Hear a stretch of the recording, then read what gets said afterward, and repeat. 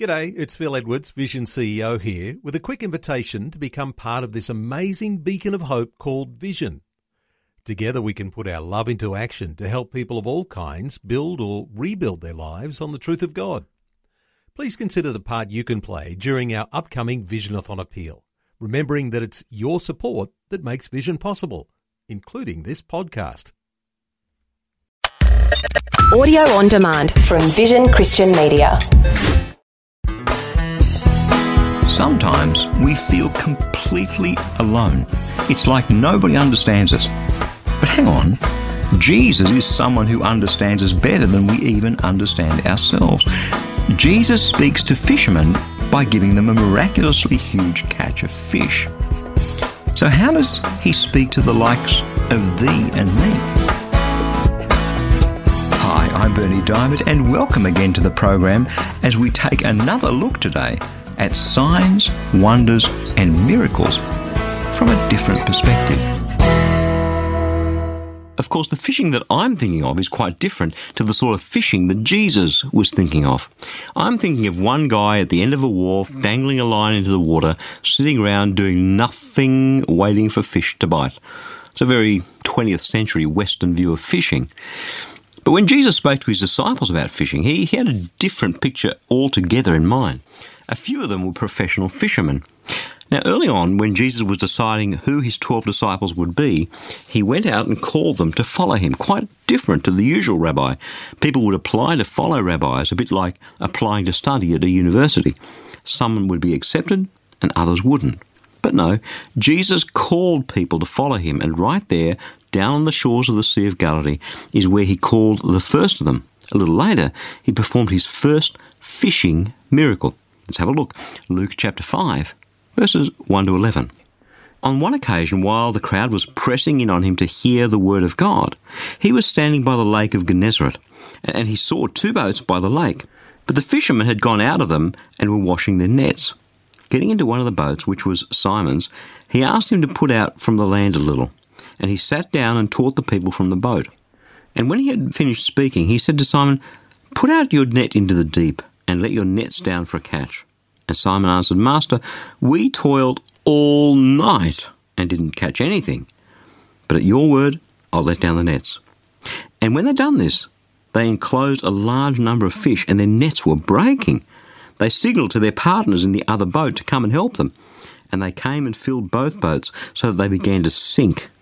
But when Simon Peter saw it, he fell down at Jesus' knees, saying, "Depart from me, for I am a sinful man, O Lord." For he and all who were with him were astonished at the catch of fish that they had taken, and so also were James and John, sons of Zebedee, who were partners with Simon. And Jesus said to Simon, "Don't be afraid. From now on, you'll be catching men." And when they brought their boats to land, these fishermen left everything and followed Jesus. If you're a fisherman, that's a pretty powerful miracle, right? We could talk about that one till the cows come home as fishermen. But it's his second fishing miracle that I really want to focus on today, because it speaks to his disciples and to you and me in quite a different way. It comes after Jesus' resurrection. The disciples have headed out from Jerusalem, from the tumultuous happenings of the Passover and the crucifixion and the resurrection of Jesus, back to what they know, back to Galilee, back to fishing. Let's pick it up, John chapter 21. After this, Jesus revealed himself again to the disciples by the Sea of Tiberias, and he revealed himself in this way. Simon Peter, Thomas, called the twin, Nathanael of Cana in Galilee, the sons of Zebedee, and the two others of his disciples were together. Simon Peter said to them, "I am going fishing." And they said to him, "Hey, we'll come out with you." They went out and got into the boat, but that night they caught nothing.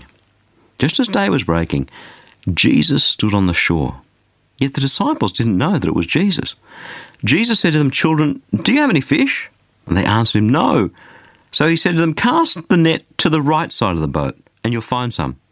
So they did. They cast the net to the right side of the boat. And now they were not able to haul it in because of the quantity of fish. That disciple whom Jesus loved, therefore, said to Peter, "Hey, it's the Lord." When Simon Peter heard that it was the Lord, he put on his outer garment, for he was stripped for work, and he threw himself into the sea. The other disciples came in the boat, dragging the full net of fish, for they were not far from the land, about 100 yards off. When they'd got onto the land, They saw a charcoal fire in place with fish laid out on it and bread. Jesus said to them, "Bring some of the fish that you've just caught." So Simon Peter went aboard and hauled the net ashore, full of large fish, 153 of them.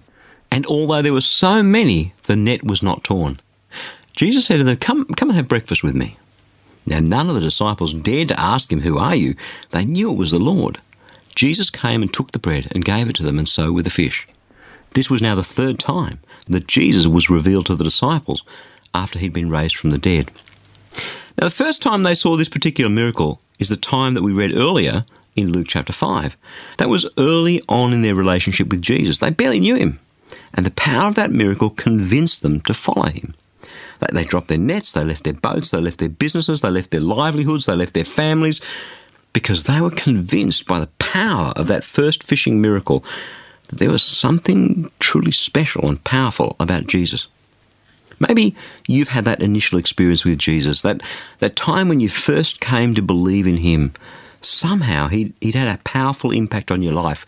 Maybe you went to a meeting and heard about him. Maybe a friend told you about him. Maybe you heard about him in the media. Wherever, whatever, that first initial powerful experience convinced you to follow Jesus. But then, I'm not sure if you've noticed this, then the initial first blush and the euphoria wears off. Then it's back to the grind, back to life, back to all the ups and downs that we travel through. And then believing in Jesus takes on a whole new dimension. It's all about believing in him with your life, trusting him with your life, following him with your life. And that entails determination, sacrifice, pain, persistence, all those things we wish it didn't, but it does. That's where these disciples were second time round, second fishing miracle. They'd seen their Jesus, this miracle-working preacher and pastor and prophet, Jesus, arrested, tried, beaten, and nailed to a cross. Okay, they'd seen him risen again too, but truly that didn't compute. It didn't really make sense to them. They were reeling. They'd been through the emotional ringer, and they were wrung out. So Jesus speaks to them through this miracle they've seen once before, back in the early days, when it was exciting instead of terrifying to follow Jesus. He reminds them, there they are, out on the water, and some guy on the shore whom they don't recognise tells them to throw the net out on the other side of the boat. They do. The catch is enormous, and all of a sudden they realise, they remember, this is Jesus. Peter strips off, swims ashore. The rest of the guys get back as quickly as they can. What's Jesus doing? Well, he's cooking them breakfast. I love that. Jesus, tried, beaten, crucified, dead, risen, Jesus, the Son of God, the creator of the universe, speaks to these fishermen through the sign of this great catch and by cooking them a barbecued breakfast on the beach. What's that saying to us today? Quite simply this, that the risen Jesus is a saviour both of power and of love. He reaches into our lives and speaks to us in ways that we can understand. To the fishermen, he speaks through fish. He does it with miracle-working power, and he does it with tender, intimate love. Imagine Jesus reaches out to you in this way. He calls you to the breakfast on the beach after you've been through the ringer of the last 3.5 years with him. Just imagine how deeply that would impact you for the rest of your life. Jesus, the God of power, the God of love, the Saviour who reaches out and touches us in the most special, tender way, in a way that only he could. My friend, that's exactly what Jesus is like. Power and love equals Jesus. And that's the Jesus you and I can expect him to be as we reach out to him, expecting him to be the same Jesus, the same Saviour, the same gentle teacher, shepherd, pastor, fisherman, miracle worker as the one we read about in the Bible. Here's what we discover. We discover that he is the same. Only this time, we learn the Bible truth about Jesus with our own life experience of him. And there's no better way to learn than that.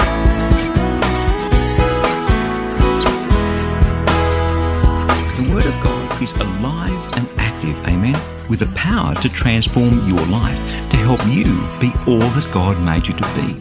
And that's what the Fresh Daily Devotional is all about. It's completely free, and I'd love to send it to you. Each day you'll receive a life-changing scripture together with some words of inspiration, hope and encouragement from me delivered right to your inbox, where you can choose to read, listen or watch the daily video. It's completely up to you. Remember, God's Word is the power to change, and it's fresh for you each day. You can subscribe to receive your free daily devotional at freshdevotional.org or give us a call toll-free on 1300 722 415 to request the printed devotional if that works better for you. Again, that's freshdevotional.org or 1300 722 415. My prayer is that your heart will be touched and transformed as you draw ever closer to Jesus through the power of His Word. I'm Bernie Diamond. Catch you again, same time tomorrow, with a different perspective. Thanks for taking time to listen to this audio on demand from Vision Christian Media. To find out more about us, go to vision.org.au.